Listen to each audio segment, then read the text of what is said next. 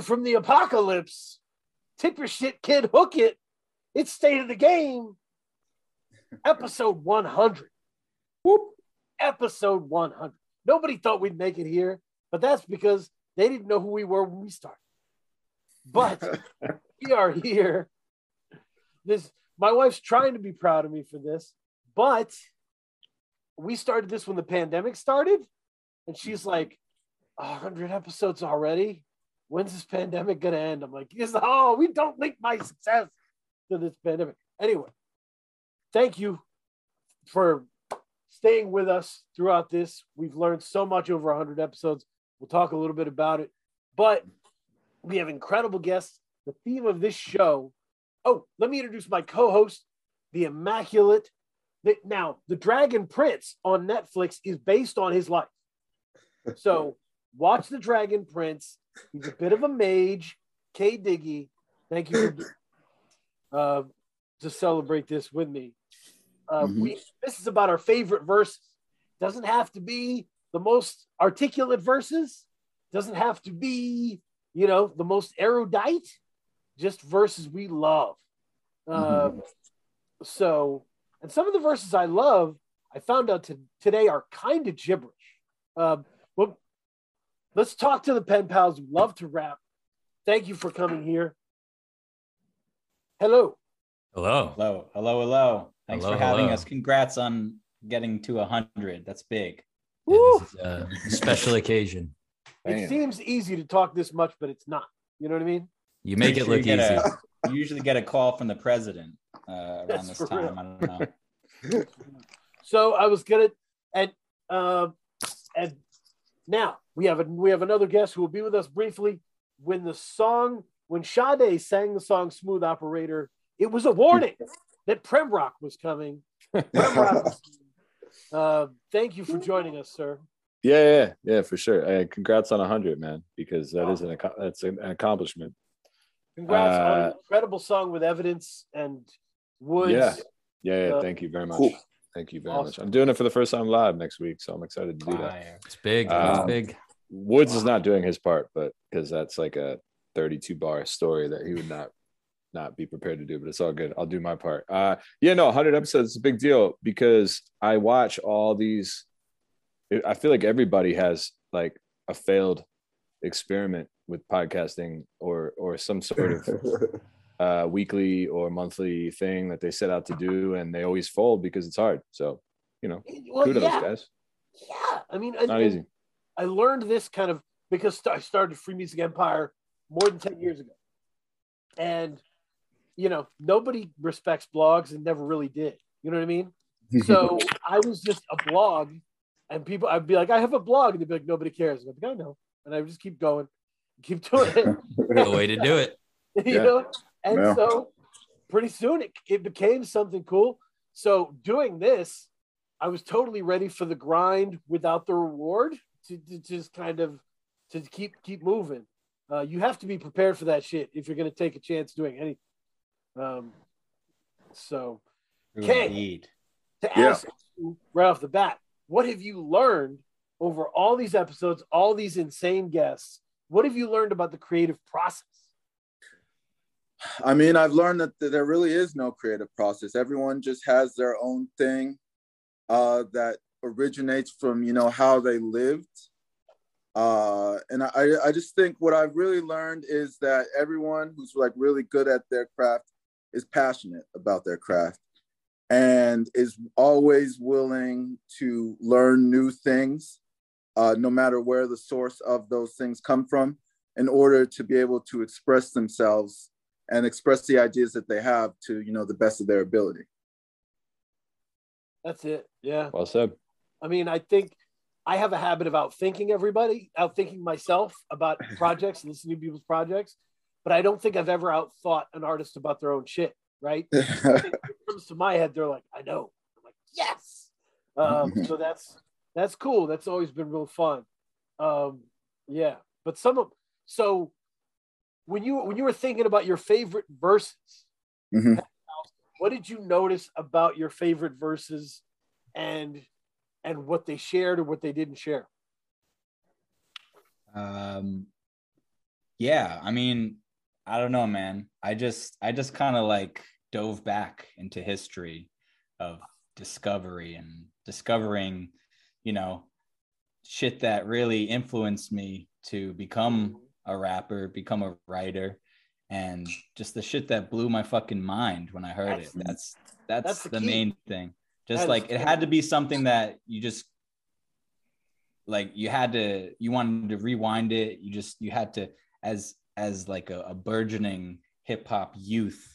I'm old enough that I would like print lyrics out, you know, from the original hip hop lyrics archive. Yeah, of course. I would literally, look up 93 Till Infinity, the entire album. I remember I printed it out at my dad's work, used up all of the free ink. Yep. And I had that like as a stack that I kept in my room. And it was just like, you know, it's what I think about when, you hear about how like Hunter S. Thompson used to, write F. Scott Fitzgerald novels like with the typewriter to get the feel of it. It's that for me. Like I would literally transcribe. I didn't know that either. Yeah, it's dope. It's just he wanted to get the flow. What does it feel like to pen a classic? And like it's kind of the same way. Like I would listen to shit, and if it wasn't on the lyrics archive or if it was just a song I really fucked with, I would transcribe it myself. Like I think I even had the credits on some of those, like, some of the obscure Edon, songs that dedicated son of a bitch. Wow. Yeah. So, I mean, we can get into what some of those are at some point, but I do want to make sure that Prem gets his time in before he has to jet. So totally. Yeah. Appreciate Prem, that. Since we have a unique situation, Prem's leaving at some point, but we now have multiple collectives that have worked with Woods. So I wanted to get Woods right out front, right? Mm-hmm. I think, and I'll lead, but if anybody has a Woods verse that they really love, think about it. But I would, so for me, I'll just lead off and say, a lot of people love Woods because he's a historian and he can like map out history for you with the emotions in it. For me, it's a story. When Woods starts telling a story, I'm fucking there. I can't go anywhere else. So for me, it's Steak Knives. You know what movie that's from? Is it? It's a reference to. No, it's a reference. Yeah. Glenn Ross. Yep. Second place, you get Steak Knives. First place is like a car. Nice. No, I agree with you, but I actually have a definitive verse that I wasn't even really like, I thought he was really like a really cool person. And I thought he was like really brilliant, but I got to know him before I got to know the music a little bit. So it's kind of a weird, Green was like, Woods is like the fucking truth, man. And I was like, kind of like in my younger, more very traditional, even though I love Def Jux, I didn't quite get him at first. I thought I was like, man, he's just not really riding the beat. Some super dope like references, but I didn't get it till I heard History Will Absolve Me. And Nigerian Email to me is like the fucking most incredible Woods performance. It's two verses, but I put them both together. But it's like, first of all, I wasn't prompted with the favorite verse until you called me at like 6, so I haven't really thought about this. But Woods, I could say definitively, like when I heard that Nigerian Email verse, like that song. First of all, the beat's bananas. It's this dude that used to work with him all the time. How am I forgetting his name? Marmaduke, I think. Don't quote me, but I'm pretty sure it's Marmaduke, who used to have crazy beats that kind of teetered on electronic, but they're all hip hop. But he said like, "I'm buried in fatigue, Soldier Slim." Like crazy shit like that was just like, and the whole song's a Nigerian Email. Like, oh man, I wish I had the lyrics in front of me, but there's so many quotables, and some of it you could tell is like cherry picked from his life. Some is from history, some is from hip hop. Man, Bushweed got me feeling like a kid again. I'm repeating myself like I'm going to get the papers. Any ad libs, he ad libs. He doesn't say it. But you listen closely, he goes, get the papers, like Goodfellas. So much cultural hodgepodge. and like, you know, African history references and, you know, Goodfellas, Soldier Slim from fucking The Limit. And I was like, oh, I haven't really been listening to this dude. And then I dug into the whole album and I was like, oh, he's a guy. He is the dude. And he just needs to get, you know, that was like his signature thing for me. It clicked. I agree, man. I think the thing for me for Woods is similar to what you were talking about, Prem. Like, you know, hanging out with him, he's a funny dude, man. And he like, I don't think necessarily people get that from the music, but because I know he is from our interactions together, I listen to the music that way now. And I notice a lot of just funny ass lines. Like even in that one you were talking about, he's got the line about like breaking up trees on your fourth generation imitation Premier beats. Yeah, that's definitely not the flavor. And trust me, you're not doing the 90s. 90s any favors. Yeah, and like there's a lot of gems like that where, and just in general, his writing style is like, you know, pay attention or you're gonna miss it type shit. And it's like when you are in the sort of mental zone to catch those, it's nonstop. It's like all types of, it's like punchlines almost. While we're, not to cut you off, but since I'm only here for a bit, it goes also back to, it ties back in the bars that you're saying about his story, but he weaves into that song. He goes, hot date, I'll do the cooking. She lives up in the Bronx, I'm in Brooklyn. Best not forget your earrings. That commute ain't appealing. And it's just like, oh shit. It's like, and it's like in the middle of all this other shit. And you're like, oh, and now you're picturing like dating a girl from a whole nother, you know, an hour away. And if you forget your earrings, that's going to be a whole, that's a problem neither of us want. And that's humor too. Absolutely. Yeah. No, I mean, Bobby, you guys did a song with him like Thick as Thieves, right? On Pen Pals? Correct. Yeah, man. Yeah. And that was one like of my favorites song, right? Wasn't that? There was like a. I'm sorry? Was there a theme to that? There was a song, you guys. What was? I'm trying to remember. Off of Big Money Cheese Capers, the Twin Peaks song, you mean? Twin Peaks. That's what I was thinking of.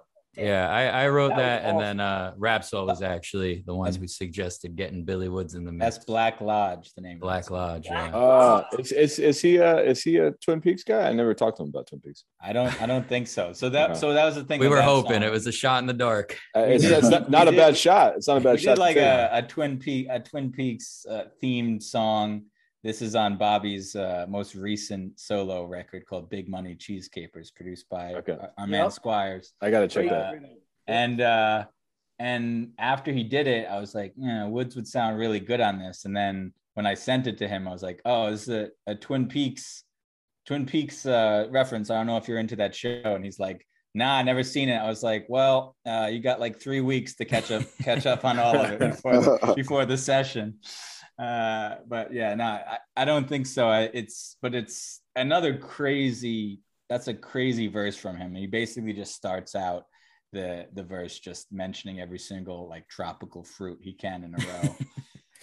Yeah, that was a good snack. Man. Green papaya, cherry mangoes, like just so good. So the other one before Prem goes, he might grow, but I wanted to say I was trying to think of a Wrecking Crew verse, one Wrecking Crew verse, do them all, and I was thinking Winter 1987 with Castro off Fidel. Yeah. If you guys aren't aware of that song, you should definitely check it after the episode. It's so beautiful, brilliant. It's so well structured. Yeah. You know, it starts with 'twas the night before Christmas, and all through the house not a creature was stirring except for the mouse, the rats, and the vermin. But nothing could fade me. My mom's finished working, and then off to Macy's.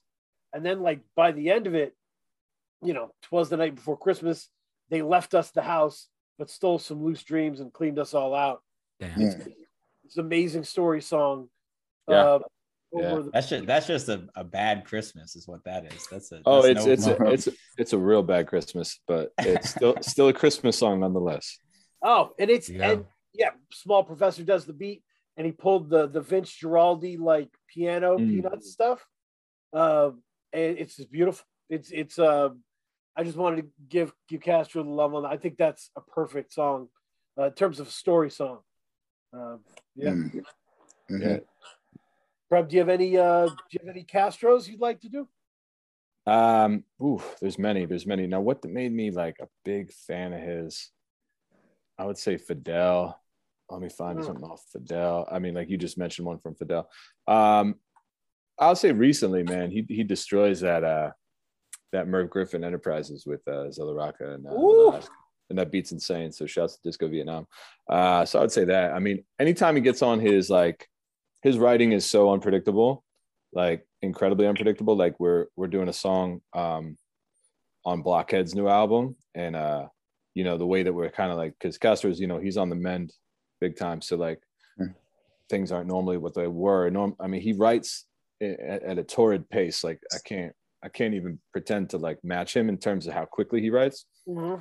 And he like there'll be times where he's like, oh no, I don't fuck with this, and then you read it and you're like, or you see it, hear it, and you're like, damn, this is fire. But he's very, very particular. He's not just writing. He's very particular what he releases. But he just sent me, he's like, here's what I wrote, and that's not usually how we do it. So I'm reading his verse, and it's just like references to like Marvel Universe, and then like an obscure ass 90s basketball player, and then like Black Panthers. It's just like such a Venn diagram of very, very selectively like esoteric influences that to me it's like you don't even have to be into it. You just first of all, like his inflection and tone, like the way he uses his tone is so you understand what it is and why it is what he's saying, even if you don't, and we kind of have really different backgrounds in terms of like what we like, but we connect through rap essentially. But just that, I would say that is a good modern example of how he puts it all together. And then some unreleased stuff that you guys haven't heard that he's gone nuts. Yeah, I was gonna say it's always fun. It's like what Curly Castro, and I'm thinking we got some shit with him on the upcoming project. Yeah. Man, you sent me that. Yeah, that song is crazy, guys. Yeah, the whole song is great. Yeah. Thank you. I'm hyped for that. And it's that similar type of shit where it's like the references are like, I actually have a question for, I guess, Prem, and I know Bobby, because we do the same thing. Like we send each other usually recorded demos and stuff, but sometimes like you just want to like send a verse over. And I'm just wondering, like, how often do you ask? It could be Castro, because anyone you rap with, like, how often do you ask them, like, yo, what the fuck is this? Like, what are you talking about here? Like, because I know for me, every once in a while I'll do that. Like Bobby and I, like our rap style can often be definitely reference laden, and most of the time I do, if I don't know what it is for Bobby, I'm like, it's probably some like video game I never played, or some like, Kurt Russell 80s flick that I should check out. But like, sometimes it's like, yo, what actually is this? And then he has to like send me a Wikipedia page or something. But I'm just wondering how often that happens for you. Not often.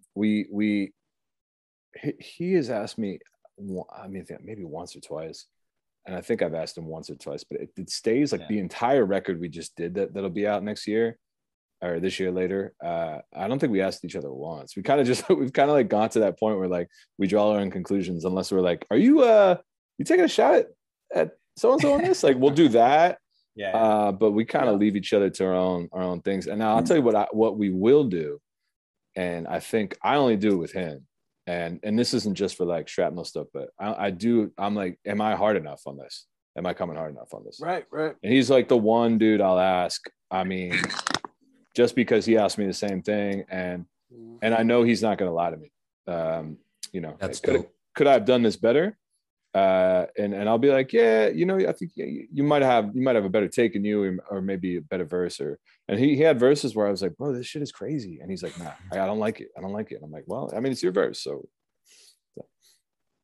That's one thing about being like being creative, right? And whatever you're doing, is most of the people you run into will tell you that was good, and they'll leave it at that, or they'll be like, whatever, like they'll either like, it's like shades of indifference. Yeah. Right. Most people don't care that much, or they're super excited about it because they don't know anybody else who does it, right?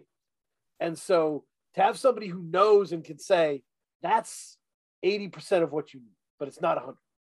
Yeah. And sometimes you really like, we're artists. Like sometimes we miss like the forest for the trees with our own stuff. You'd be amazed. Like some artists are tremendously self-assured, but like some people that you think are incredible, like don't agree sometimes. And it's like, you kind of need that checks and balances, Mm-hmm. Yep.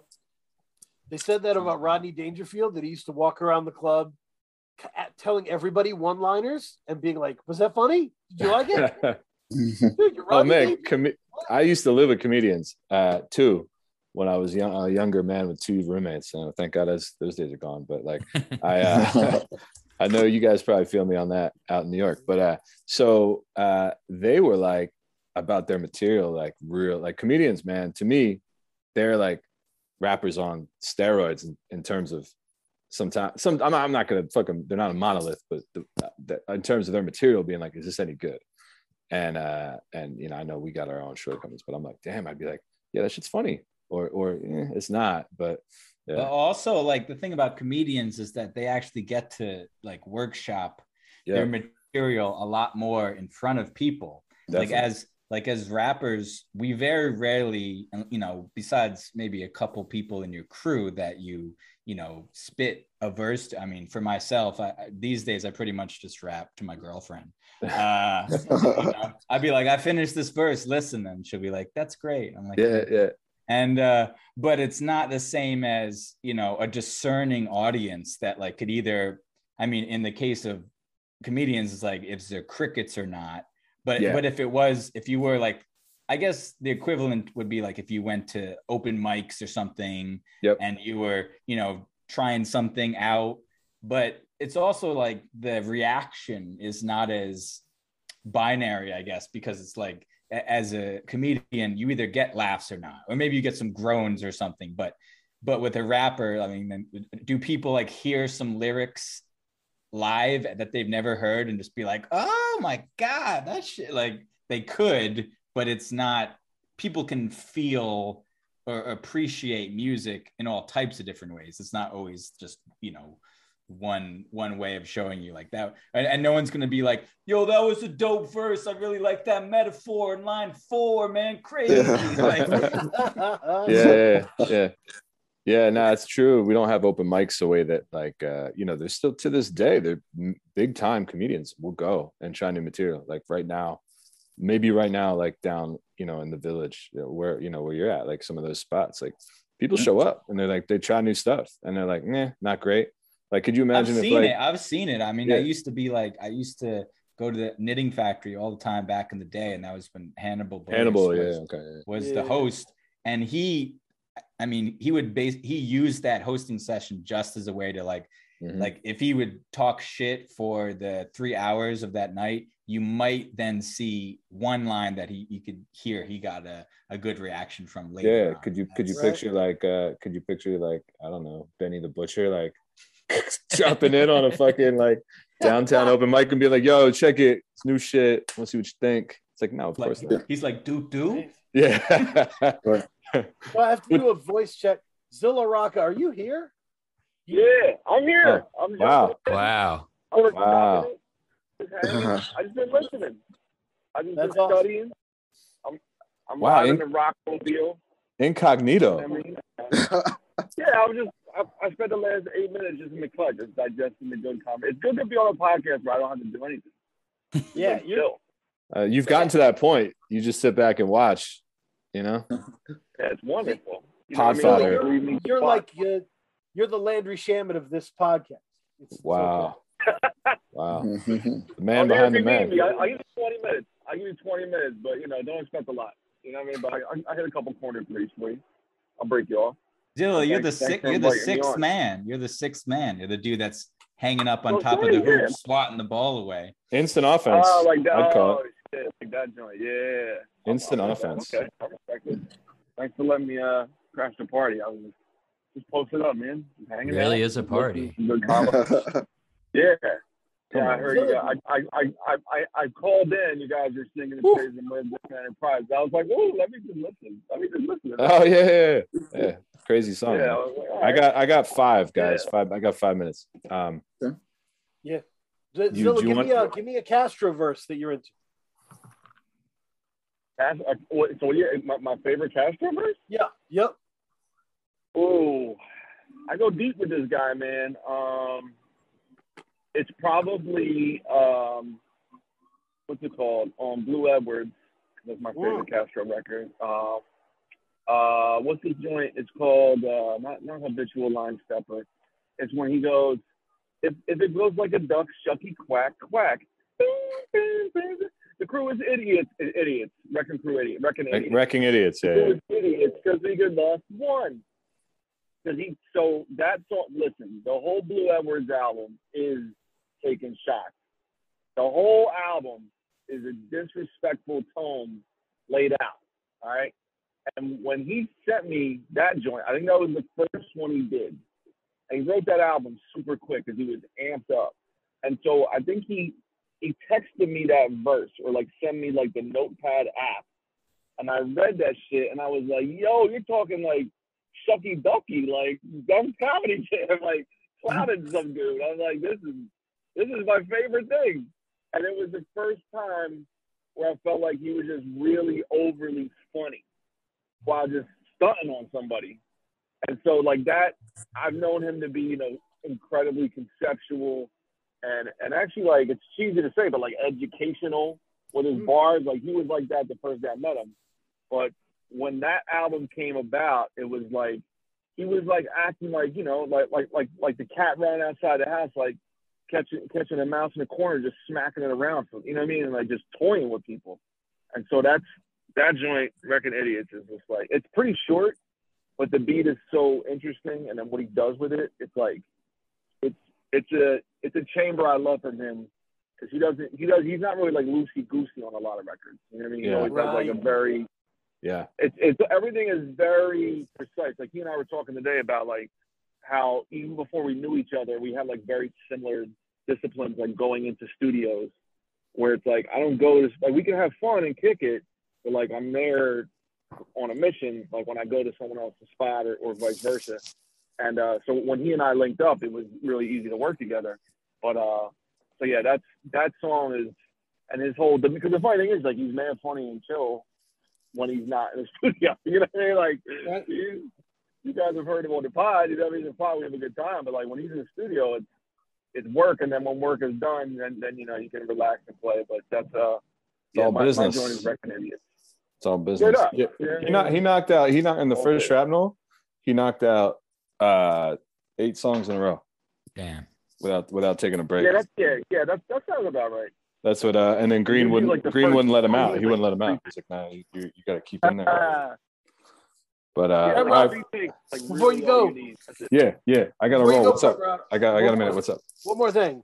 What's up? What's the better album, Mecca and the Soul Brother or Main Ingredient? Bram, do not fuck around with this answer. I mean, I know what the right answer is, and I'm going to tell you that it's one of my grave sins that I don't know the Main Ingredient as well as I should. I know Mecca and the Soul Brother way better. That's all. Mecca and the Soul Brother. I know that album better. You said best. All right, so I know Zilla feels me on this one, but this will be my parting shot. One of my favorite verses of all time, has been since I was, I don't know, 13 years old, is Apostles' Warning, Prodigy. So, I knew that entire verse word for word when I was 13, and I remember like drinking for the first time, and like Mobb Deep is a real like influence on me, like wanting to try liquor. Terrible as it is. Mobb Deep is the perfect music. It's terrible. The perfect music for teenage drinking. 4 a.m, we're throwing back some cognac juice. Anyway, I appreciate I want to you guys. drink away the pain. Yeah, I mean that's the obvious one. That's the obvious one, right? Now I appreciate you guys. Happy 100. Have a great shift, man. Yeah, hey, you too. Man. You too on your next one. Appreciate it. I'll catch up with you guys. Peace, Prim. Yeah. Peace, guys. Have a good night. Yeah, man. Yeah. Oh man, I definitely did drink to drink away the pain. I definitely did. Like I never drank to that. Oh man, when I was in Korea and I was just like, this Oof. sucks and I want to go home. Yeah. That was it. That was a That's good- real. Yeah, that's real. When in That's Korea. real Drake. Straight Yeah. up. God damn. So, and I 10,000. This is great. I went Prodigy. We go into my thing where I was like, some of these major people, right? Ghostface, Prodigy. When I was thinking about my favorite verses of them, they were guest spots on other people's stuff. Oh yeah. Yeah. And so my Wait, favorite. what has been taken? Wait, what's been taken already? Well, I think we just Nothing. talked. It's wide we talked open. Woods, right? We talked. Oh, Yeah, some Woods. talked We talked some Woods and Castro shit. Yeah, oh good. for grabs. So Prodigy, I'll give you my Prodigy. I want to hear what everybody thinks. It's his first verse on Ton and Kiko off The Realness. Oh, damn. He's a notebook crook with loose leaf beef, a backseat criminal who passed the heat to somebody that blasts the heat.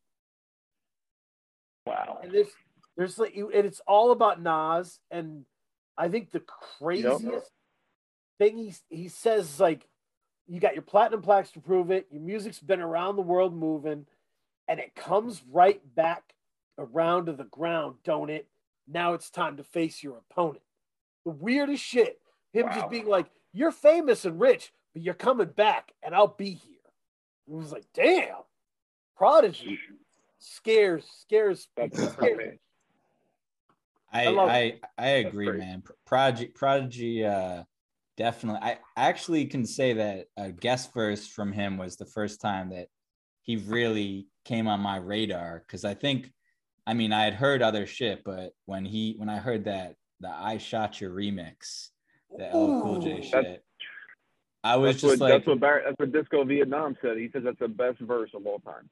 I think it's up there for one of the best in like a posse cut versus one of the best I've ever heard.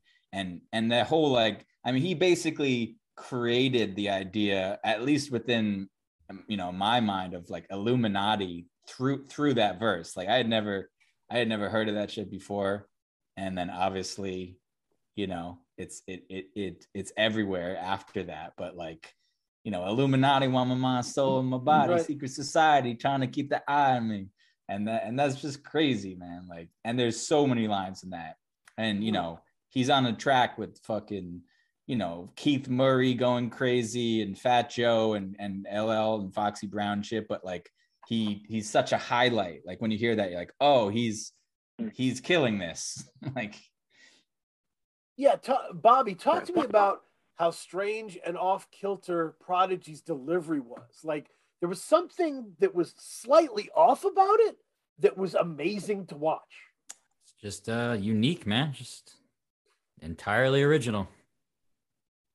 It was like a broken monotone or something? It was like, it was deadpan, but it was never the same.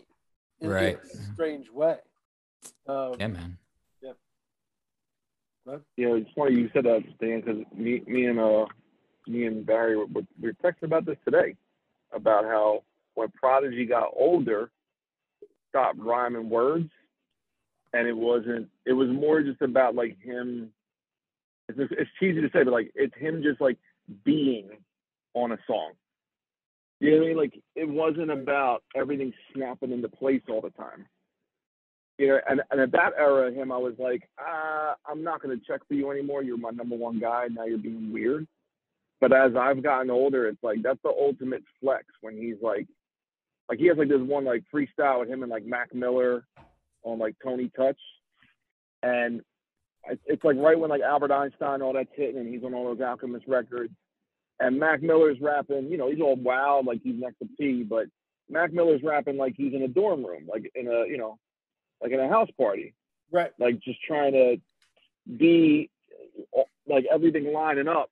Whereas P is just like, yo, I stabbed the bitch. She was a restaurant type. Yeah, I took her to the mall and I bought her a scarf. Like it's like, he's just saying it like, what? Like that doesn't even go together.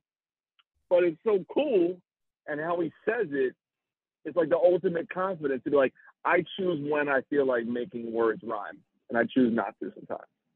Like that just came up today when he and I were talking. So it's funny you guys are talking about P being so unorthodox with it. Yeah. No, I one of my favorite articles I ever wrote for Free Music Empire, I think it was in 2016, it's called The Self-Destructive Finale of Mobb Deep. And it was about America's Nightmare. And specifically about Pearly Gates. Wow, what a song! I wrote an entire thing about it, like where like everybody else gets what the song's about. Havoc's like talking about heaven, but in kind of a hardcore way. And then like Mace comes in and he's born for that shit. And it's all teed up for Prodigy. Prodigy steps in the booth and is like, I will beat the shit out of God. Like, bring me there. I don't give a fuck you. And like, fuck Jesus. And he's like, they like had to beep massive parts of the shit because they were just like, this is insane. It was going to be like the soundtrack of the movie, right? 50s movie. It was going to kick off a new leg. Yeah. That's sacrilegious shit right there. Yeah. I mean, I don't know why you'd have like Prodigy talking about like religious shit anyway. I mean, he's always on some. The thing I like the most about Prodigy's bars is that he's like the ultimate stone cold, like stone face killer type, but he talks wild shit too. So it's like it's this interesting combination of that, like sort of. I mean, he does have his own style completely, but I mean, there's a lot of like Rakim influence, right? In the like monotone delivery, like you said, in this very like when I think of P, I think of somebody who's solid. I know what I'm gonna get out of him, and it's always gonna be dope. But there's something about him which interests me more than just that, you know. And I think it is the fact that he didn't give a fuck. Like if you read his story and you know like what he went through and shit, it's just the type of thing where he was just the type of dude who had gone through a lot, felt a lot of pain, and like lyrics writing was a way for him to just kind of go off, and there was no holds barred type of shit. And that's what you feel in the verses. You feel that like he could say anything, which is why I fuck with him. And yeah, maybe there's like a Hemingway aspect of it, of like, this is a very emotional person who never truly figured out how to express their emotions. And so everything that Prodigy said was loaded with subtext, right? And so I remember when people would come up to me and be like, Hemingway's toxic masculinity. I'm like, he knew that. Read his shit. He knew it. Like, they study him to learn about that shit, you know? Yo, did you guys ever hear that joint? It's off that America's Nightmares album, which is not very good, but it's called We Up. Yep. You ever hear that joint? Where he talks about like having nightmares, like people trying to kill him, and him feeling like powerless, and then him like that's why he's like always strapped and on edge, and it's like the most vulnerable he is on an album like nobody checked for, and it had that Alchemist joint, the Got It Twisted single. Which, people like it, but it didn't really like really crack with the Thomas Dolby sample. But that We Up joint, where like the Havoc verse is just on like typical Havoc joint, which is crazy.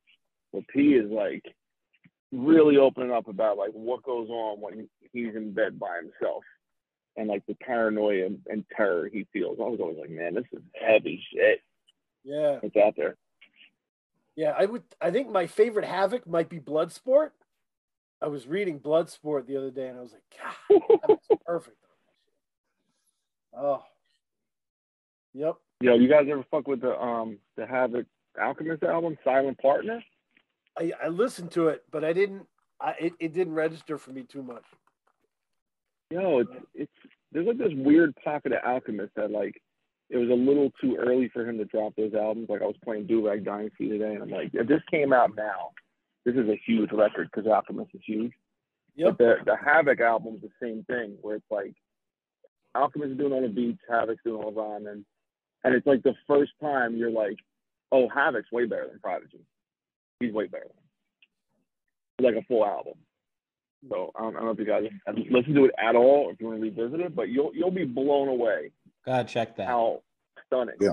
Dude, Havoc is ripping that shit. Like Method Man's on there. I think Cormega's on that album. I think Ray is too. And I think P definitely shows up. But Havoc is tap dancing on that shit. I was just like, whoa. It's like how like Prince Poe, you know what I mean? Prince Poe was always dope. He just happened to sit next to one of the best rappers ever in his group. Like Havoc was the same boat. Like I'm dope, but I'm just next to top 5 dudes. That's a good comparison, Zilla. And with that, I'm gonna do a little segue because I did want to mention, we were supposed to like come up with a few of our favorite verses, and one of the ones, I don't know if it was when you were creeping on us or not, but I was talking about how back in the day, when I was discovering verses, I would be like either like transcribing them or like, fucking finding them on original hip hop lyrics archive, like, which is now basically what Genius is.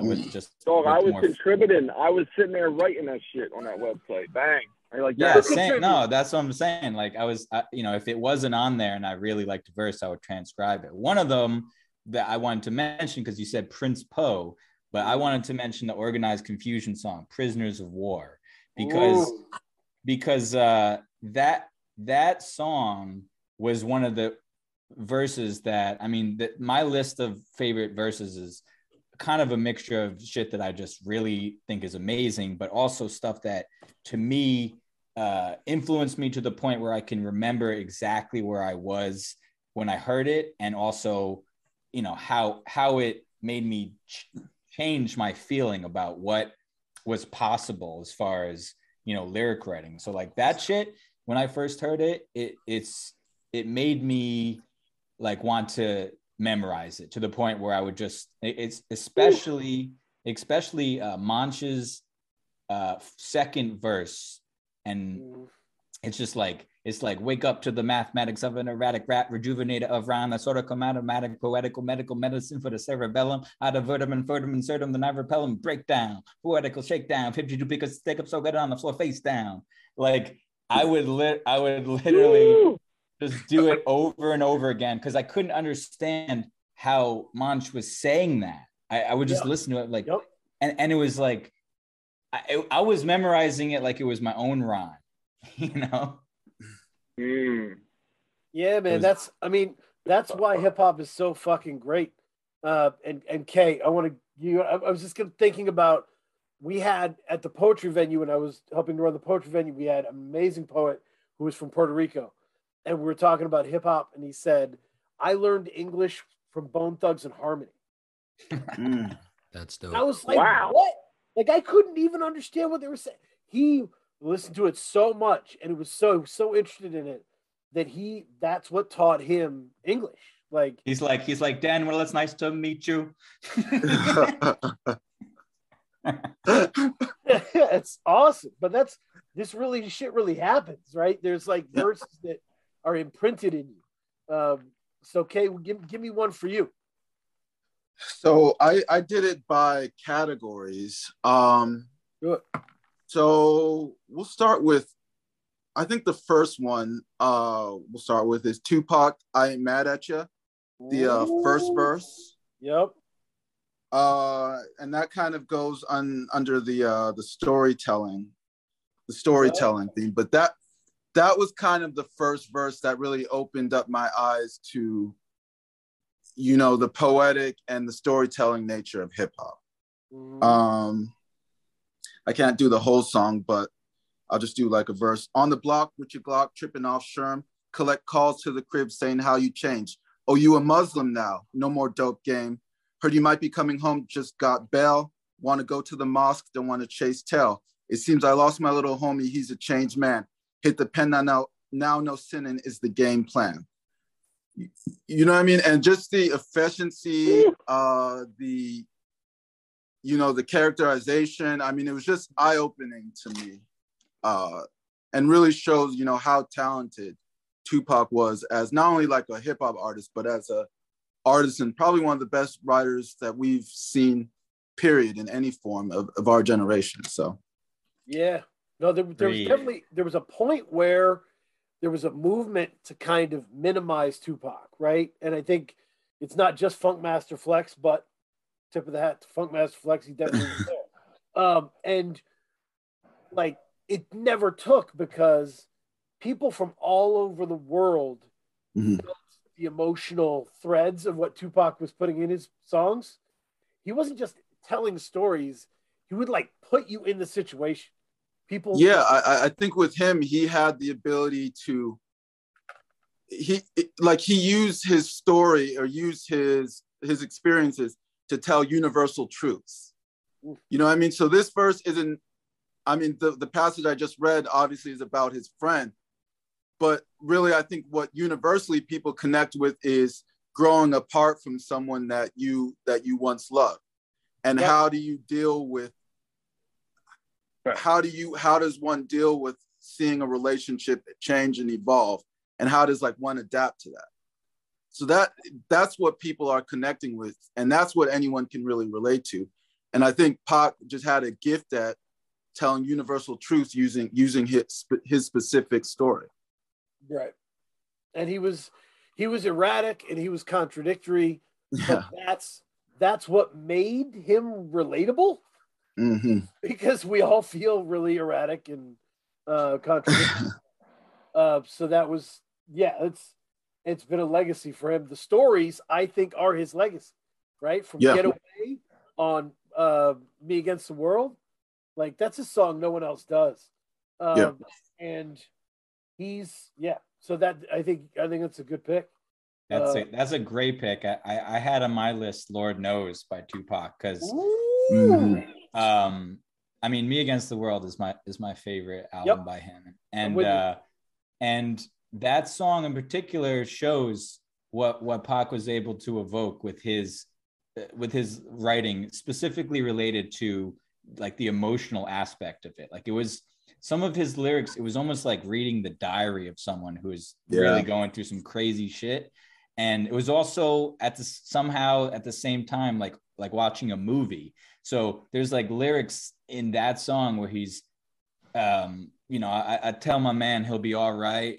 And that's a lie. And he knew it when he shook and died. My God. Like, I remember when I heard that the first time, I felt like a chill through my body. Cause it's like, damn, like you can, Pac's another dude like that, where it's like, oh, you can do this.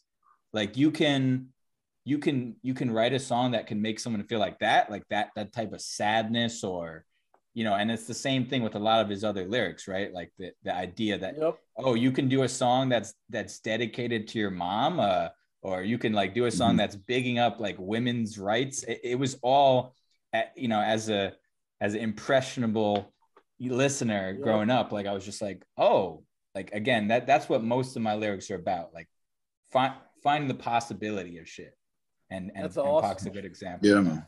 Yeah, no, it's really good. And I think there's I don't know that Me Against the World, I think is one of the most nihilistic rap albums that I've ever heard.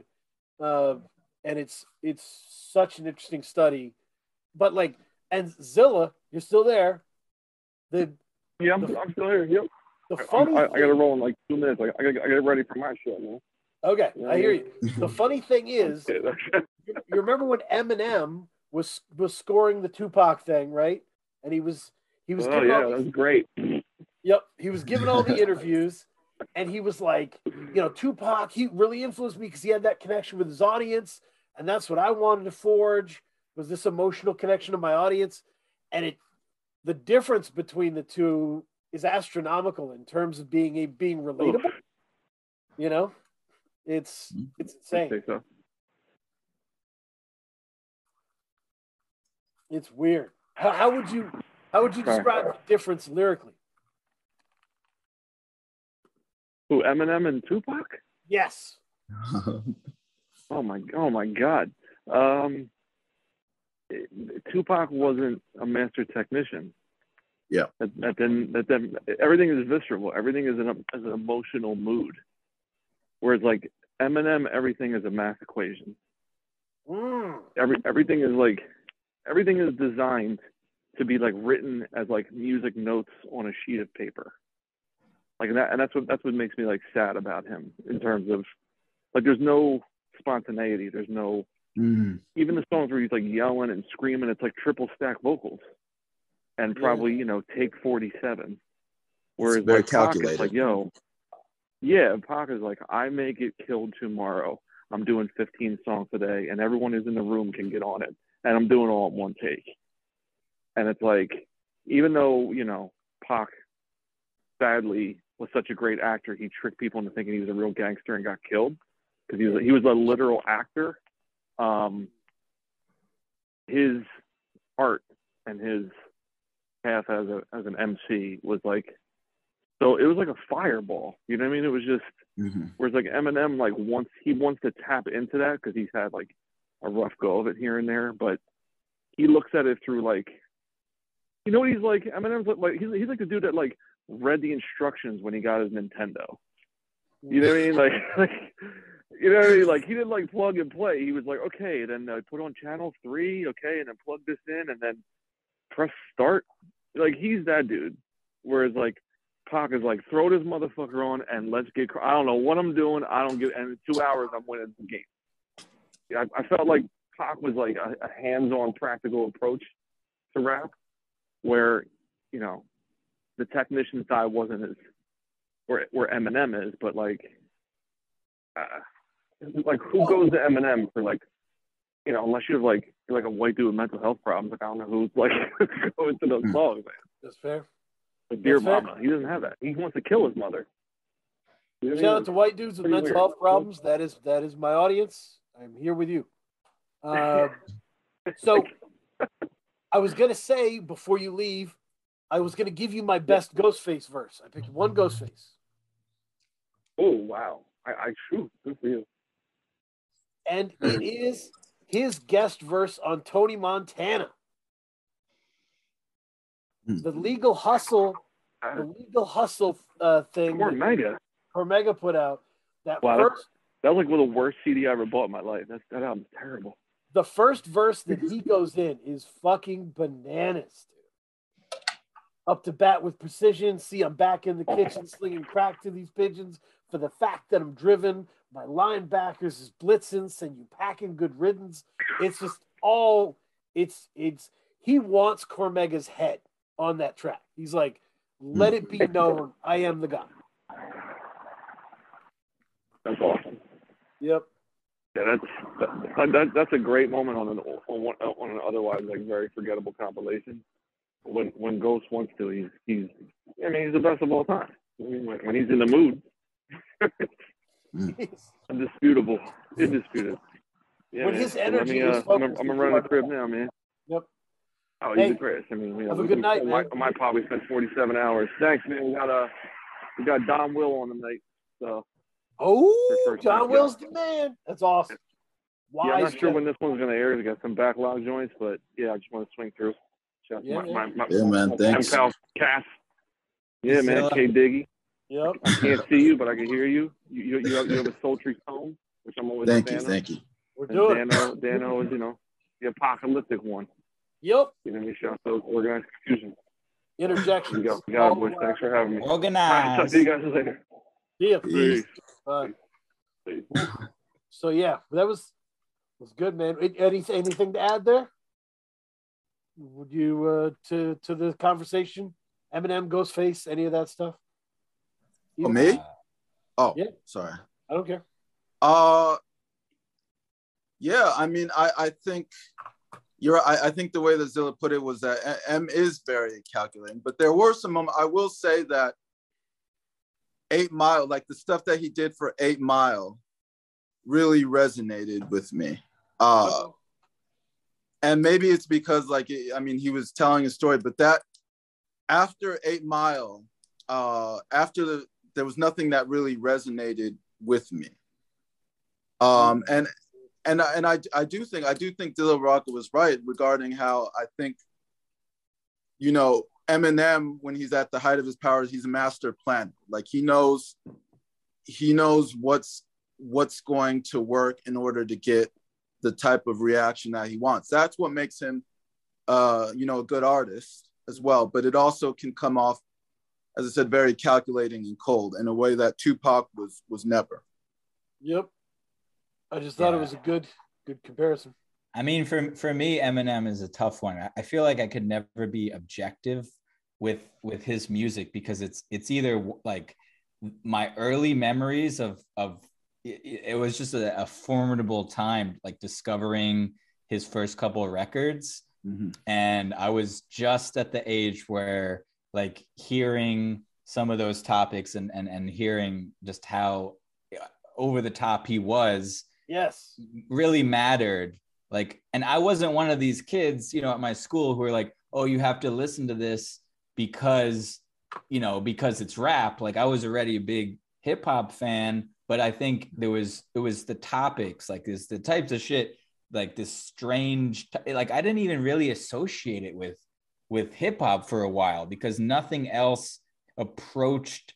There was no other like raps where he was talking about like getting beat up by a bully or something like that, or just really graphic shit about like how he hated his mom. Like that wasn't a thing. It felt very different than everything else. And then as I, you know, grew up, and it's hard to like, I can't even listen to most of his shit now. I honestly think this stuff that I personally like of Eminem the most now is like his like freestyles and shit that would, you know, be on the radio, or like early performances. I can like appreciate it more for just how like funny his punchlines and how good of a rapper he is. But everything after that is too loaded for me to enjoy anymore.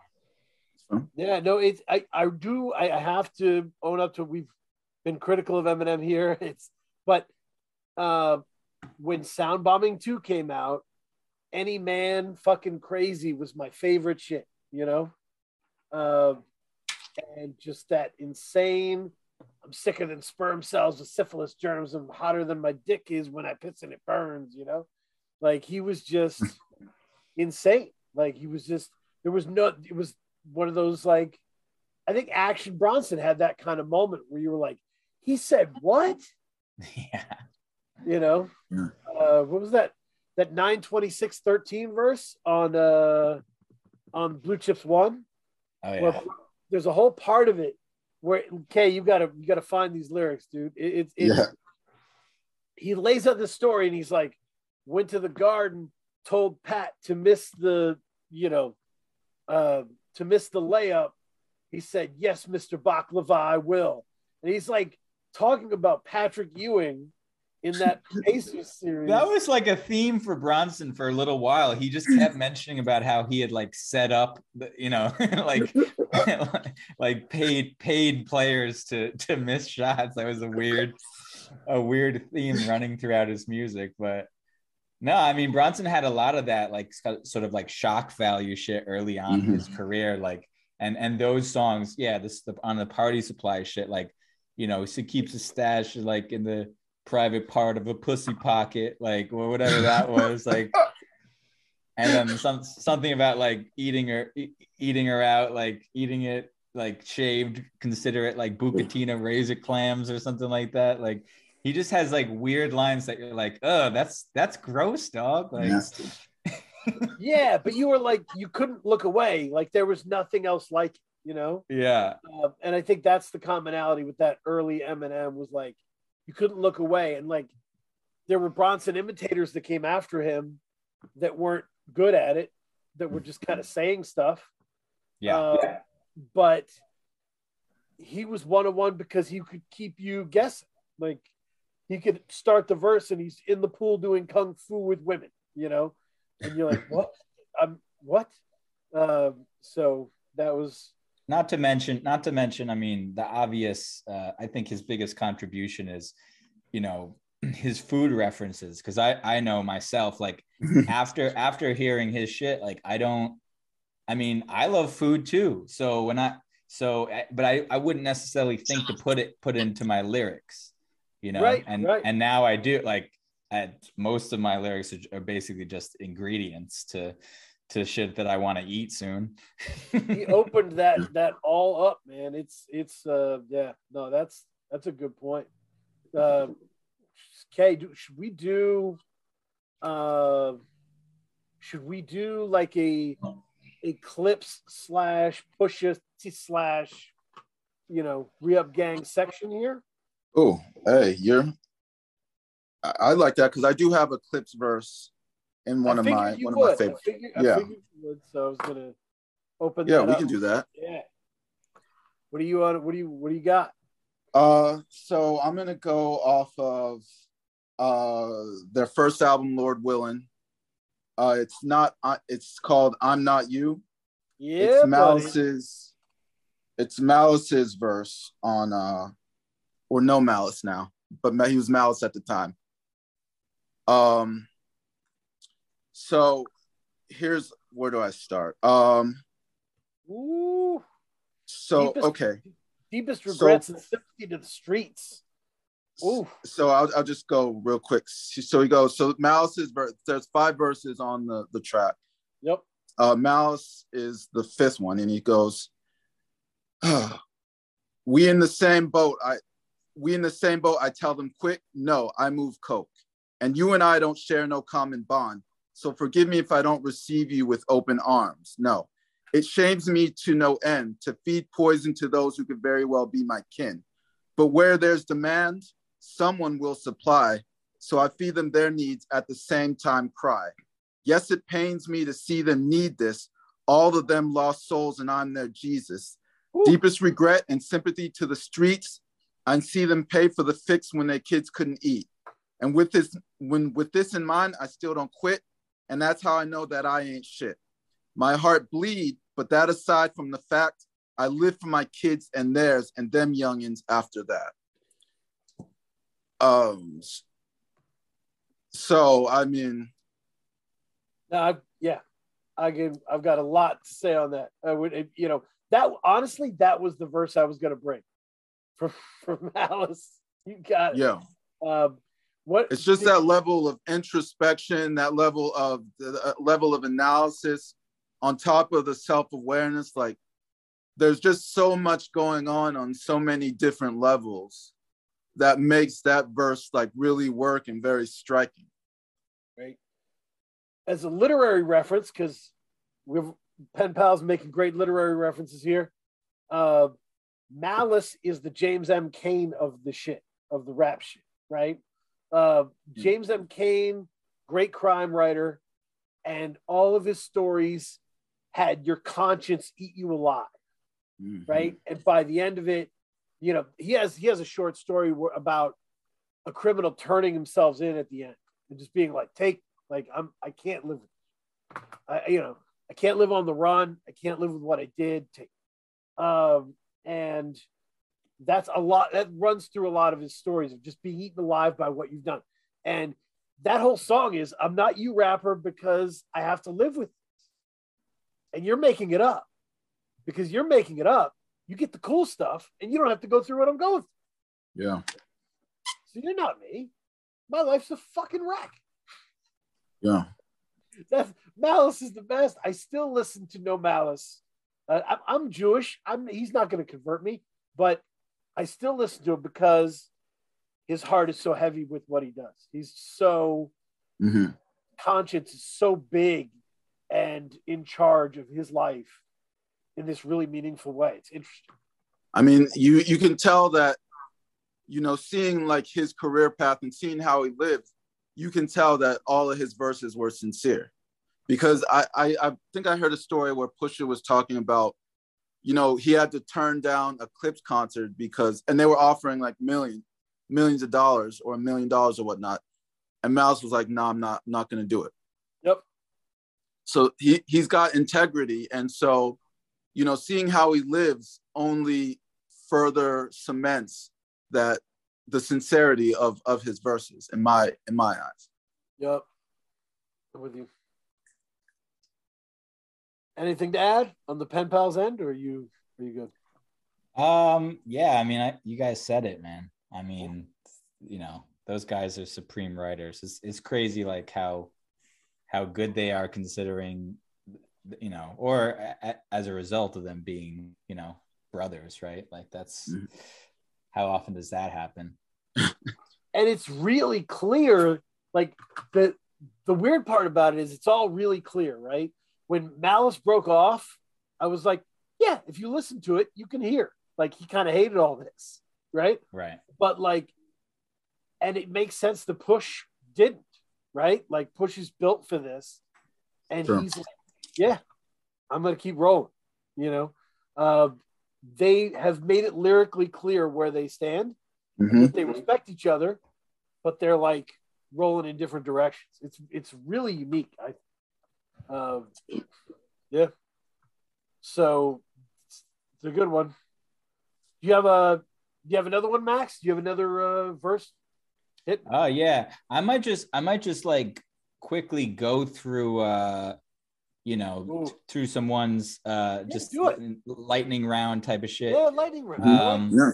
Because I wrote a little bit too many and I just want to make sure I get some You're in. free. And again, I'm just gonna go over these in terms of what I was saying. Like these are verses that made me realize for myself as both a listener but also as a writer that certain things were possible and open my mind. So I need to shout out for sure Rock Marciano. I don't think we've touched on him yet. Absolutely. So I could name all types of songs for this. I wrote down Flash Gordon off of Marsburg Reloaded. And those lyrics are crazy. I'll just give you a quick thing because I like I don't know, man, just like pretty much everything he says there, but like that whole thing's of like as the dove flew at the glove of the magician, it was just as I predicted. Reality is pre-scripted. Trees twisted, autistic, gorgeous hitman escort the vixen, and it's like, I guess what he's, in my opinion, like the most influential underground rapper of the past 10 years. And the reason for that is because it's weird. It's like, in some ways, he's like both. I hate to do this because I don't mean to, but like we were talking about Eminem before. Yep. And it's interesting how, when you think about Eminem was very influential, right? In the way that people tried, I think afterwards, I can't think of specific examples, but that he influenced a whole generation of people that tried to write like him, even though no one really pulled it off. It's the same thing with rock. Like the amount of imitators or just people who clearly understand that, putting pauses in your music, taking your time, being not as bombastic, maybe not, relying on the beat as much, all these things, as well as just like exquisite shit talk, it's countless. And I count myself as one of them, like somebody who just, could listen to one of his albums and then just be incredibly inspired to write. Yeah, I mean the shit talk. I think what he brought to shit talk was, like that Hitman line as an example, right? The song is not about Hitman, right? But all of a sudden, out of nowhere, exquisitely dressed hitmen escort the vixen, and that's a whole page worth of visual imagery in that one line. And so he was like, your shit talk can open up a whole new world, Yeah, and it's and nothing's out of bounds. It's very like cinematic in that way. It's like a strange like blaxploitation pimp documentary, but at the same time, like weird shit can just happen out of nowhere. Love that. Yeah. I couldn't settle on one Rock Marciano. That's the only reason I didn't bring one. I couldn't settle. That's a hard. Yeah, it's hard. And I kind of like was re-listening to stuff, and I re-listened to the whole of Reloaded this week, and I think that's his best project, in my opinion. He's got all types of good ones, and a lot of it just kind of flows into each other.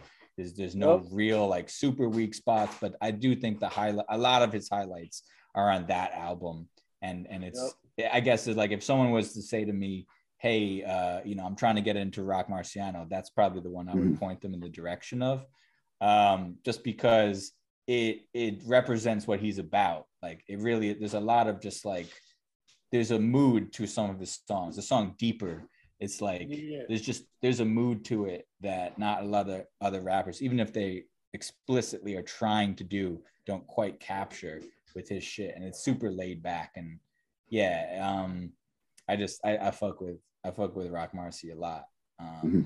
It's awesome. So give me another one, lightning round style. So the lightning round, that one wasn't quite lightning round. I tried to do lightning for this one. So on the same note of another very influential lyricist, but one who, you know, is in some ways couldn't be more different than Rock, but in some ways is very similar, is Rap Ferreira or Milo. Milo, So, yeah. So I picked the song Landscaping with Elucid off his Who Told You to Think album. Yep. And you know, it's just another example of a rapper who, and there's plenty of people that he was influenced by and that have been influenced that I could mention too, but I'm mentioning him because his catalog is just so deep and awesome. Yep. And what he brought to the table as far as like my influence and my writing style is the sort of, it's like an openness, and I guess that just like the not being scared of basically saying whatever.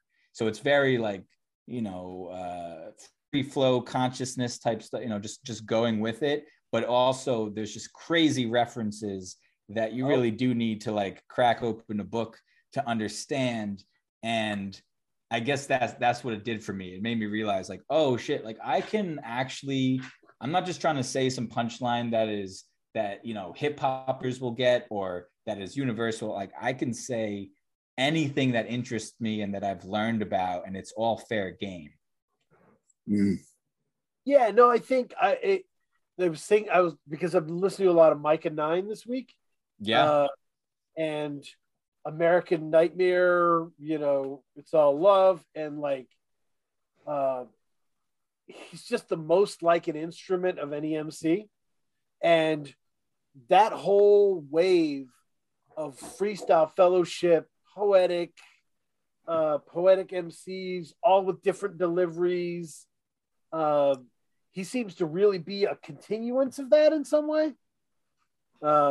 Yes, no, definitely. It's of that lineage, and it also kind of like speaks to it's freestyle fellowship, and it's all those dudes, but like, you know, but it's also of this new wave of like not caring so much about being, you know, totally in the pocket or kind of like having the beat tell you what to do. It's you just kind of do it. And I think like, you know, similar to what Prem was saying about Woods, you know, this is stuff that unless you are just have an open mind or you've been on top of, you know, the state of the game, as you like to say, there's no it's hard. Like if someone like took a break from listening to rap for a while and they came back and they asked me, because some of my friends do this sometimes, and they're like, yo, who should I listen to?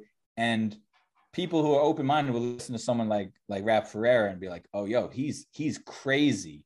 But if you're kind of an old head and, you know, you're not willing to understand that there's room for, you know, rap that's not always by the certain, you know, metronome, then you might be like, this guy, but actually, I mean, at this point, he's just got too much dope shit to even pretend like he's not killing it. So that's fair. Mm-hmm. Yeah. Give me one more, and let's we'll give it 3. Yeah. Let me see. What's the cream of the crop? Well, one I wanted to mention, because I know this was one of Bobby's too, is the song "Promised Land" by Edan off the Beauty and the Beat album. And this is, as far as like influence, I mean, I could just say for myself, like, I know this is the second time I mentioned Edan on the program, but Edan is the reason that I'm basically, you know, got into like serious rapping, mostly because of this album. So Beauty and the Beat. And I think it's a classic, but also this song in particular opened me up to, you know, similar to what I was saying about Milo, about being able to say whatever you want. This was like the first time I heard like a surreal rap and a rap that was really visual in a poetic way, where he was just saying like, what is he saying? Like put a nameplate on an asteroid belt. Like, you know, like I fought fear with the hammer of Thor lent me. Yeah, exactly. Like, that's when civilians were made of metal. I received the coronation because I had the last flower petals. My power settled the clash between races and put good people on the magazine faces. Substituted television scandals with elephant and pandas. Tell him Mr. Elegant Commando with a hand so large to punch a sphinx in the nose, and the nose decomposed, and so the story goes. And I was just like, I don't know. I never heard anybody just say things that it was so clear that it was just like poetic devices. I mean, obviously other people had done it, but that was the one that just hit me in the face of like, oh shit, I wonder what it would be like the amount of imagination you have to write like that is crazy. So yeah, no, and I think the difference, Kay, there's a legendary song, I think it's the first song on Supreme Clientele, right? Where Nutmeg, where it's that was on my list. It doesn't mean anything, but it sounds like a normal song. So it takes you a while. It took me a while to be like, this isn't about shit. He's just fucking around. Like, it took me a while because it sounds like a normal Ghostface song on some level. But like the Edon song, it was very clear. Like, I am out here and this is magic. We're making magic out here. Yeah, it's like an LSD trip. It's like it's how do you put into words, like, because that's the thing, man. Like, you can go to Prodigy and like so-called reality raps, and then you can meet somewhere in the middle with something like Rock Marciano, where he's kind of on some street talk shit, but he's also mixing in some strange elements like the elegant, gorgeous hitman. And then you go all the way to something like this, where it's like you're not being tied down to anything based in reality. And really, when it comes down to it, that's what writing is about, right? Like you can write about whatever you want. My personal favorite type of, literature is, magical realism. So it's just like Gabriel Garcia Marquez type shit, where it's like things are always just on the cusp of being strangely not real, but most of it is happening real. But then every once in a while, something happens. You're like, nah, that could never happen. But because everything else was so believable and so descriptive up to that point, you do believe it. And it enters, your consciousness as something that is just part of that world. And I think that's a cool way to write. It is. Let me add to the magical realism theme here, because I definitely had one in that vein. It's verse 1 of me and Jesus the Pimp in a 79 Granada last night by The Coup off Steal This Album. It's a banger. Kay, if you haven't heard, it's like one of the most perfectly written rap songs ever. I got a whole list. There are a lot of verses I need to get up on, and so he says it starts, well, he was smiling like a vulture as he rolled up the horticulture, ignited it, and said, I hope the vapors don't insult you. What I replied, denied, but he mixed weed and hop. His head was nodding up and down like he agreed a lot. And it's Jesus. He's hanging out. Like, skipping a little bit ahead. I pressed the gas to the ground to show that I'm a hound, making sure that the Give Rubber sound is heard through the town. 30 years ago, Jesus could pull a hoe quick, but now he's 50 and his belly hang lower than his dick. Philosophy that he spit stuck in my memory chips, and now he putting in a disc of Gladys Knight and the Pips.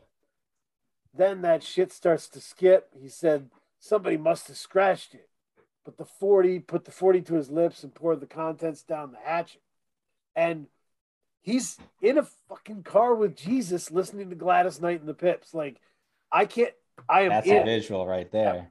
And it becomes this discussion of organized religion over the course of it.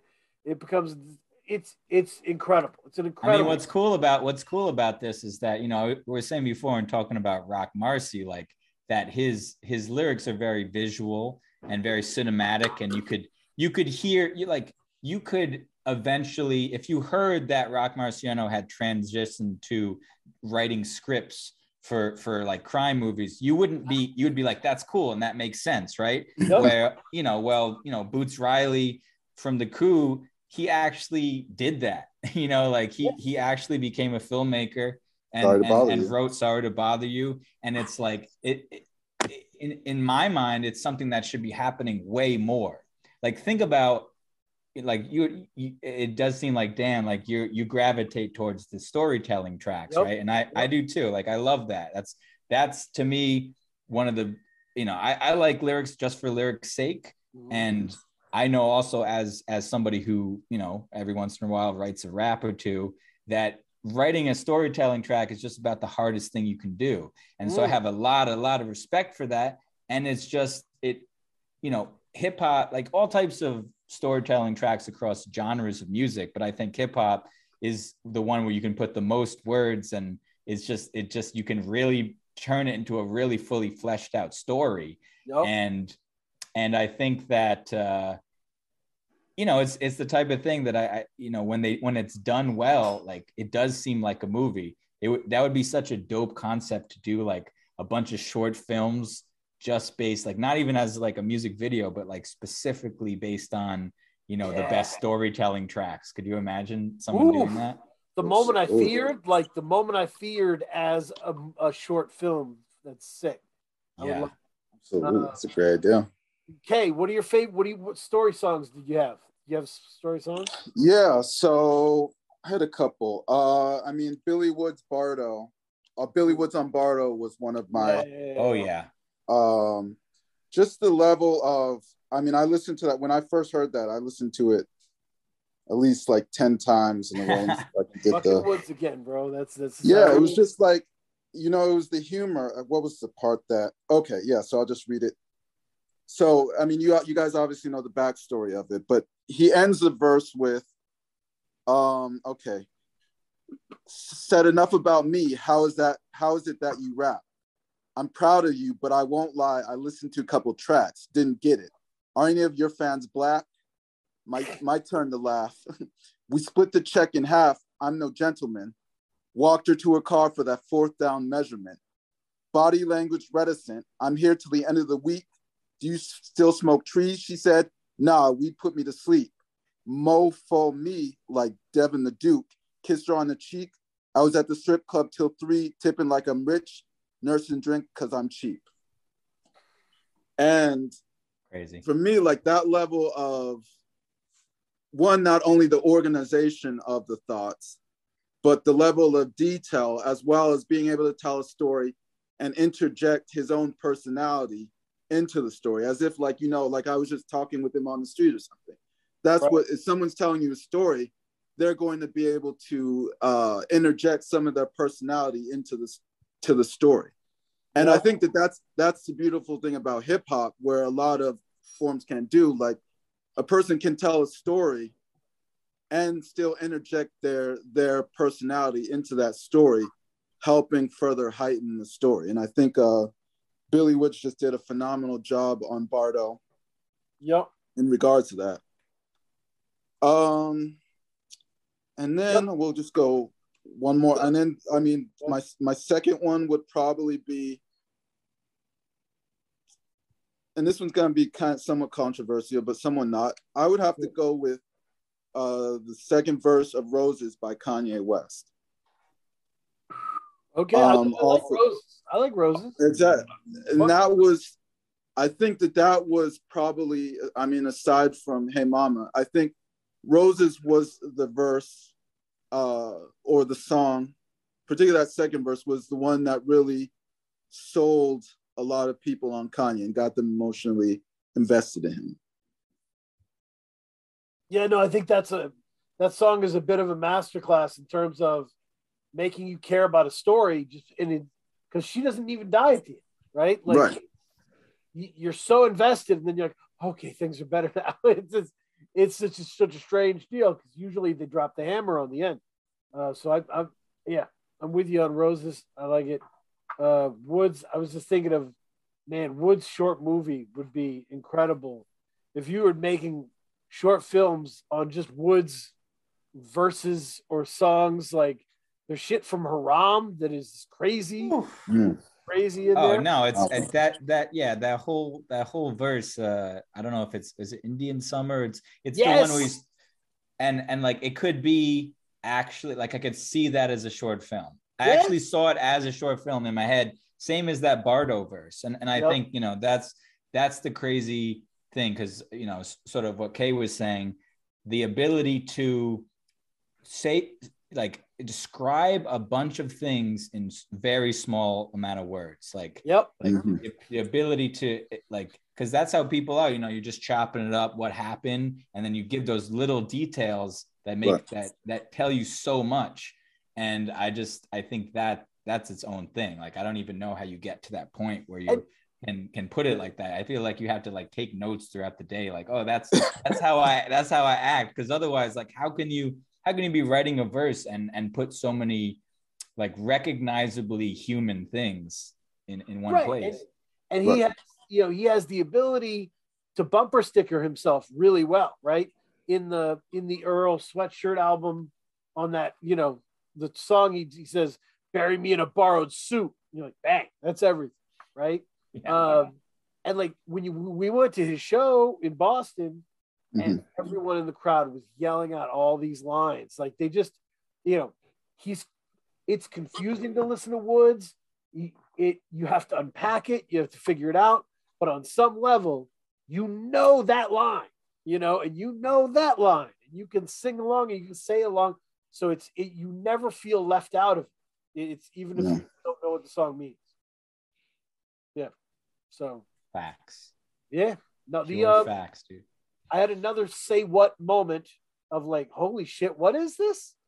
And it was very much Money, Ice King Dream by Open Mike Eagle off Dark Comedy. Oh, nice. That was one of Bobby's here. Really? He sent me his list. I'll give his list so that we can know that. Absolutely. He had LP, For Money Vic, $4 Vic, Life's a Bitch, AZ, Open Mike Eagle, Calm Tornado by Homeboy Sandman, and a Method Man Staten Island freestyle. So to go into the Life's a Bitch thing, because I had a really interesting thought that I wanted to share with you. So AZ's Life's a Bitch verse is legend, right? And I was trying to think of like a West Coast comparison to the Life's a Bitch verse. And I was thinking about it because there's a documentary. They asked Snoop, how did you guys organize who was going to be released next on Death Row, right? And they just said, whoever killed it on the project. I killed it on the Chronic. My album was next, right? So the AZ Life's a Bitch moment is Corrupt on Doggy Dog World. Yeah. Because that was when Corrupt went nuts, staked his claim, and they were like, all right, Dog Food album is coming. You know, it starts with, well, if you give me 10 bitches, then I'll fuck all 10. Seeing the homie Snoop Dogg sipping juice, like it's, you know. First of all, that's ambitious. Let's just say that's right. I mean, the stamina involved, but yeah. Right. A fucking menace using hose like tennis rackets. Like it's, he was just nuts. You know, cut off khakis, French braids, and house shoes. Like, I mean, it was, you can see it, if you watch the video, you can see him step into it and just take the moment. And that's what AZ did. And that's like, it's interesting with AZ too, because like AZ came through as the only guest on Nas's album, and you know, Nas was considered the next coming of, you know, Rakim, but AZ was impressive enough to, like, I remember when I was first hearing Illmatic, like that AZ verse was the one I would play for people. I'd be like, yo, listen to this shit. Like, I can't believe what he's like, how he's rapping. And what's crazy is that that's kind of how people felt also going back with Nas when he showed up on Live in the Barbecue, right? Yep. So it's that same type of thing where it's like somehow he was able to repeat on his own album that initial feeling of hearing someone that is so ill that, you know, is going to like change the game. and that's impressive in itself. That's a special bucket of like verses that made your career, right? Live at the Barbecue, Doggy Dog World, Life's a Bitch. These are songs that gave us the career of these artists. What's another one? Can you think just right off the top? Can you think of another one? I don't know. I mean, it's a heck of a category, but there was. I always loved Remy Martin on Lean Back. That's such a good call. Remy Ma that was on the Big Pun album, right? He gave her a whole track. Oh shit! Forgot about that. He just let her go nuts on that shit. He was like, "She's next," and that really gives us the career of Remy. That's such a good point. Yeah, there's so many. That's like a whole nother topic. Would be that could be you should do it. You should do a show just on that probably. That is fucking great. But those are like that very much money. It's that blend of an amazing hook, an amazing chorus, an incredible concept. Writing on the floor of a Chinese restaurant, crown on my hip like Simon Petrikov. References all over the place. I just think it's like Open Mike Eagle's one of the best rappers in the world to me. And it's because rap is more than just the verse. It's the construction of the song, it's the hook, it's everything. And Mike Eagle can do all of it at an incredibly high level. Well said. If I interviewed him, I would giggle for days. I'd be excited. I mean, the man loves a podcast, so your shot, man. We're gonna climb up that ladder, man. Let me see here. I want to show. Okay, you want to see the art? You excited about it? Let's see it. We got the big reveal. I hired an artist to do a specific state of the game artwork, and I'm excited about it. I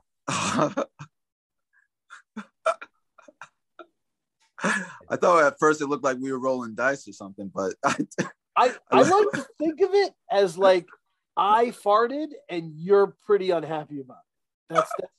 That's my vibe. That's great. Oh, I love that. He actually looks kind of happy about it. He looks like he's acknowledging and being like, "Yeah, I know how it is, man. I had tacos too." Up to his hijinks again. Yeah. So there's that. This is dope, man. I like the art. It's Oh, that's great, man. You got to make it the cover of this so that people know what we're talking about. But I love it. I will do it.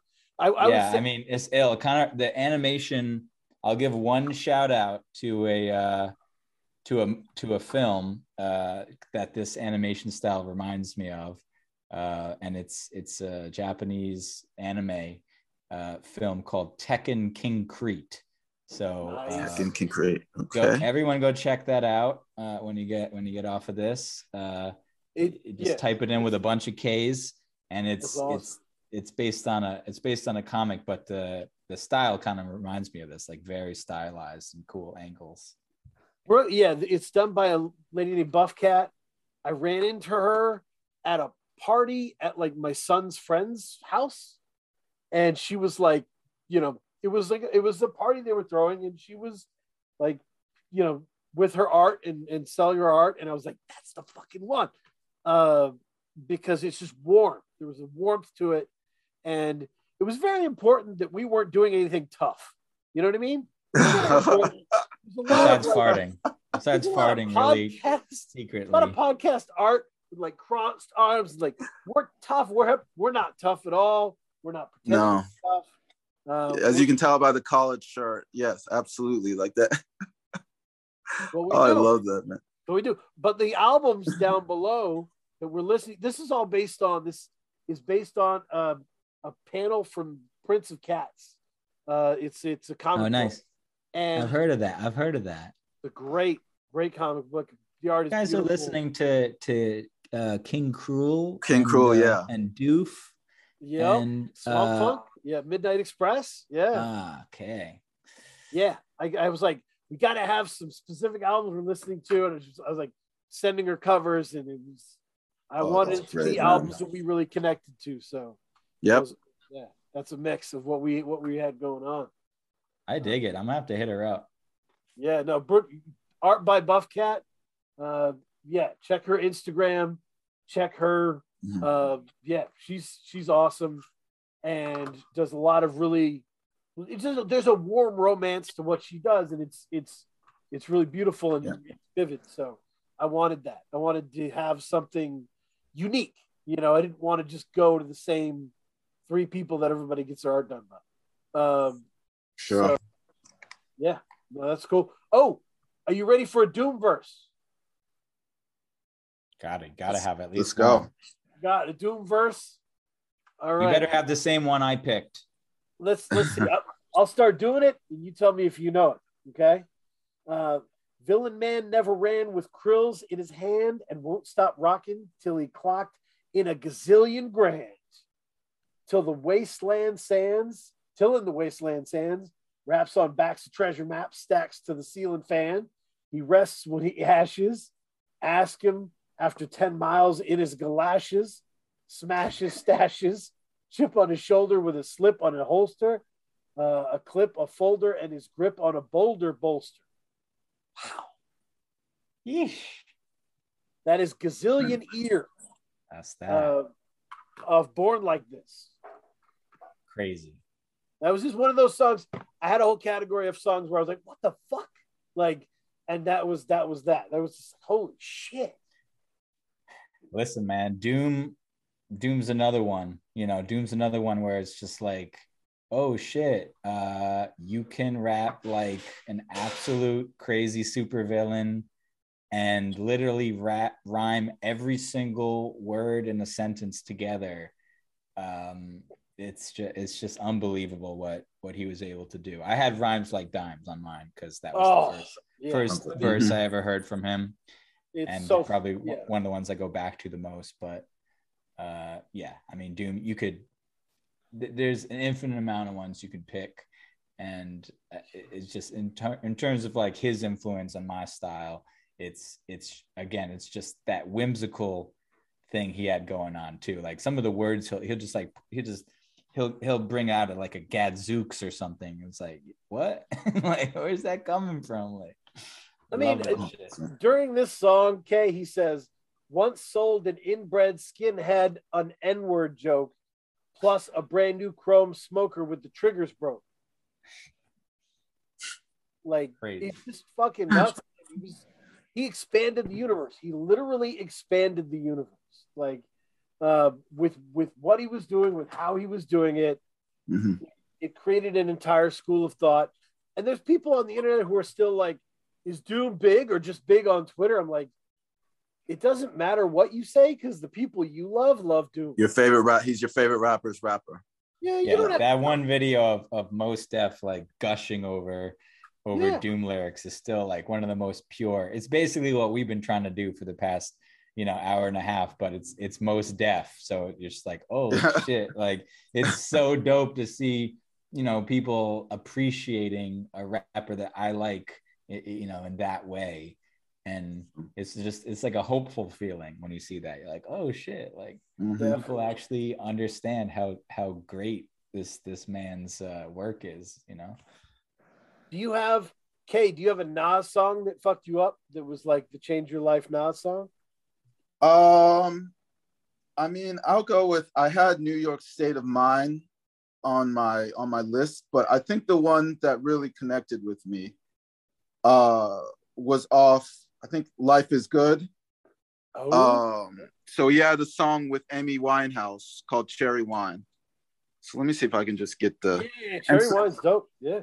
And so that was because we did categories, and so that was one of the songs that I learned a lot knowledge-wise. Like, I got a lot of knowledge from, I would say.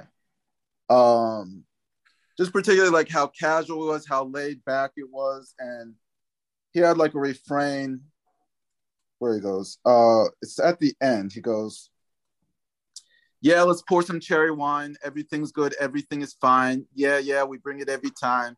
Yeah, pour a little cherry wine. Yeah. Hey, yo, Salam. Yeah, I think they know the time. Everything's good. Everything's fine. Yeah, pour a little cherry wine. Life is good. Life is good. Yeah, life is good no matter what. Life is good. And so that just became like a mantra that I would say to myself, you know, when times were tough, I would just repeat that mantra, and it kind of helped me through. So I've always got to thank him for that. Yeah, that's great. No, Nas has had a lot of different manifestations, man. That's great to hear that was the moment, because for me, for me, it was, so I had a roommate. I was deep into Corrupt. I was deep a West Coast guy. And he started making fun of me because some of the songs, you know, he had the song on the Corruption album, Fresh. He just said Fresh over and over again. And he was like, this is trash. Let me show you what real rap is. And he put on Nas's Light. And Earth, Wind, and Fire, Rims and Tires, Bulletproof Glass, Inside is the Realest Driver, Planets and Orbits, Line them up with the Stars, Tarot Cards, You Can See the Pharaoh Nas. Nas is like Iron Mike, Messiah type, Before the Christ, After the Death, The Last One Left. Like, it was just shit talking on an amazing level. Like, that song is incredible, man. Yeah. That song is unreal. And I had It Ain't Hard to Tell on my list because ooh, that's good. Yeah, good one. Because that was actually I remember in like senior year of high school, we had to like analyze some lyrics to a song, and we could pick whatever we want. It was kind of like the proto Rap Genius, you know, like, back in the day. And I picked that one, and it was fun to, you know, I found that sometime recently. I was at my parents' house. I found the thing that I had done for that class. I had to like break down the lyrics, and, you know, we were studying like poetic form and allusion to like Greek mythology that he uses in that song. It's crazy. Yeah, I mean, the fact that he was writing like that at whatever it was, like 19 or 20, is still something that has really kind of not been surpassed, in my opinion. Illmatic is one of the best lyrical examples you could ever use. But throughout his career, he's had songs like Nas Light that just comes out, and it's also on that level. So that's a good pick. Yep. Yeah. No, it's good. It would, like, I know you need to go. Let's switch into recommendation corner. Bring the celebration down. So I want to recommend an album that really threw me off, and it's because this dude is hella prolific, right? We've talked to Darko the Super before. He's very prolific. Out of Philly. So when people are prolific, sometimes they slip through your head. He has a new album with Hype Keech called You Gotta Have Friends that is fun as shit. Fun as shit. Wall to wall, My Arms Bend Back, Donnie Darko, Lost in Space. It is 11 songs. It is like an old school rap album. Where the two people are just going, trading off, and like fun concepts, huge beats. It's just beautiful. I just love the energy of that album. Hell yeah, I'm gonna check that out. Yeah, no, it's so funny, and he's got a great sense of humor. Yeah, and Hype Keech is great as well. So yeah, it was very talented. Darko is like more talented than he knows. That's just one of those things. But yeah. Do you have any recommendations before you go? I'll give a shout out to an album that also dropped recently called Surface Noise. It's by my homie Lars Viola. And we actually just did it was me, Premrock, and Junk Science, a couple other artists up there, my homie Nico Wave. And we did the album release show for this in Brooklyn a few weeks back. And it was an album that I knew about for a while. I'd heard like the finished product for like at least a couple of years back, but he's been working on it for like 10 years. He's a dope producer. Pen Pals has an album called The Postman Always Rings Twice. That's all his production. Yep, great album. And thank you. And this one is him both on the beats and the rhymes, similar to another recommendation that I have, but I know you guys already know, is Big Brain by the homie Brain Orchestra. So if you like the Brain Orchestra album, check out Lars Viola's Surface Noise, because it's one of the best examples currently of someone who's making, he does the majority of the beats on there. There's there's one or two guest beats, one by Exile. That's really dope. There's also one by Squires, the Pen Pals in-house producer, with a song with Quelle Chris on there called Broadcast News. That's really, really dope. So there's all types of heat on there. And it's he's another dude. He's got good personality. His personality shines through in his rapping. He's funny. He's got bars, but generally, like his production is what brings me to that album. I've listened to it a lot, and it's not just because he's my friend. Like he's very thorough on the beats. So yeah, check that one out. Don't sleep on Pen Pals recommendations. They recommended 156 Murray Hill Plaza by Jure. And I love that. That's my homie too. Yeah. That's another, that would have been another good one to put up in there, and I actually have some production on that album as well. For the song Bucket Hat. And it's one of the very few times where I actually made a beat and wanted to rap on it as well. So you can check that out on all streaming services. 156 Murray Hill Plaza. He'll appreciate that. Yeah, that's a great album. Kay, you finished Dollface yet? Are you enjoying that on Hulu? What's going on? I haven't even started. No, my only recommendation is, I've seen the Batman movie twice. I loved the Batman movie. I gotta get to see this. The Batman movie. The Batman, yeah, the Batman movie, yeah. The Batman movie, the Batman. The Batman movie, the Batman, yeah. Heads up, it's 3 hours, so it's. So use the bathroom before getting in the theater, but it was just phenomenal. Use the bathroom before seeing the Batman. Yep, we're doing it. I was like, this is gonna suck. I'm not gonna see it. And then I waited for people to see it, and now there's like believers who are like, this is the shit.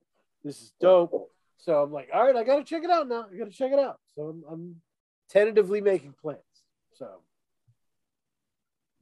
we'll see. But yeah, thank you for hanging out the whole time. This has been awesome. Of course, thanks for having me, and congrats again on 100 and the ill artwork. And just keep doing your thing, man. Art by Buff Cat, man. Thank you, Brooke.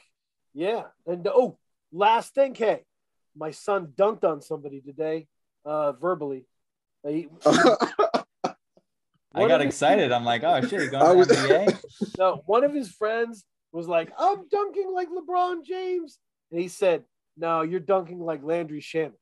I was like, damn. Like, second reference tonight. 8 years old, dude. Like, it's brutal. That kid's going far. Yep. He's going to shit talk everybody. It's going to be great. Proud of that. Yep. Be nice to people.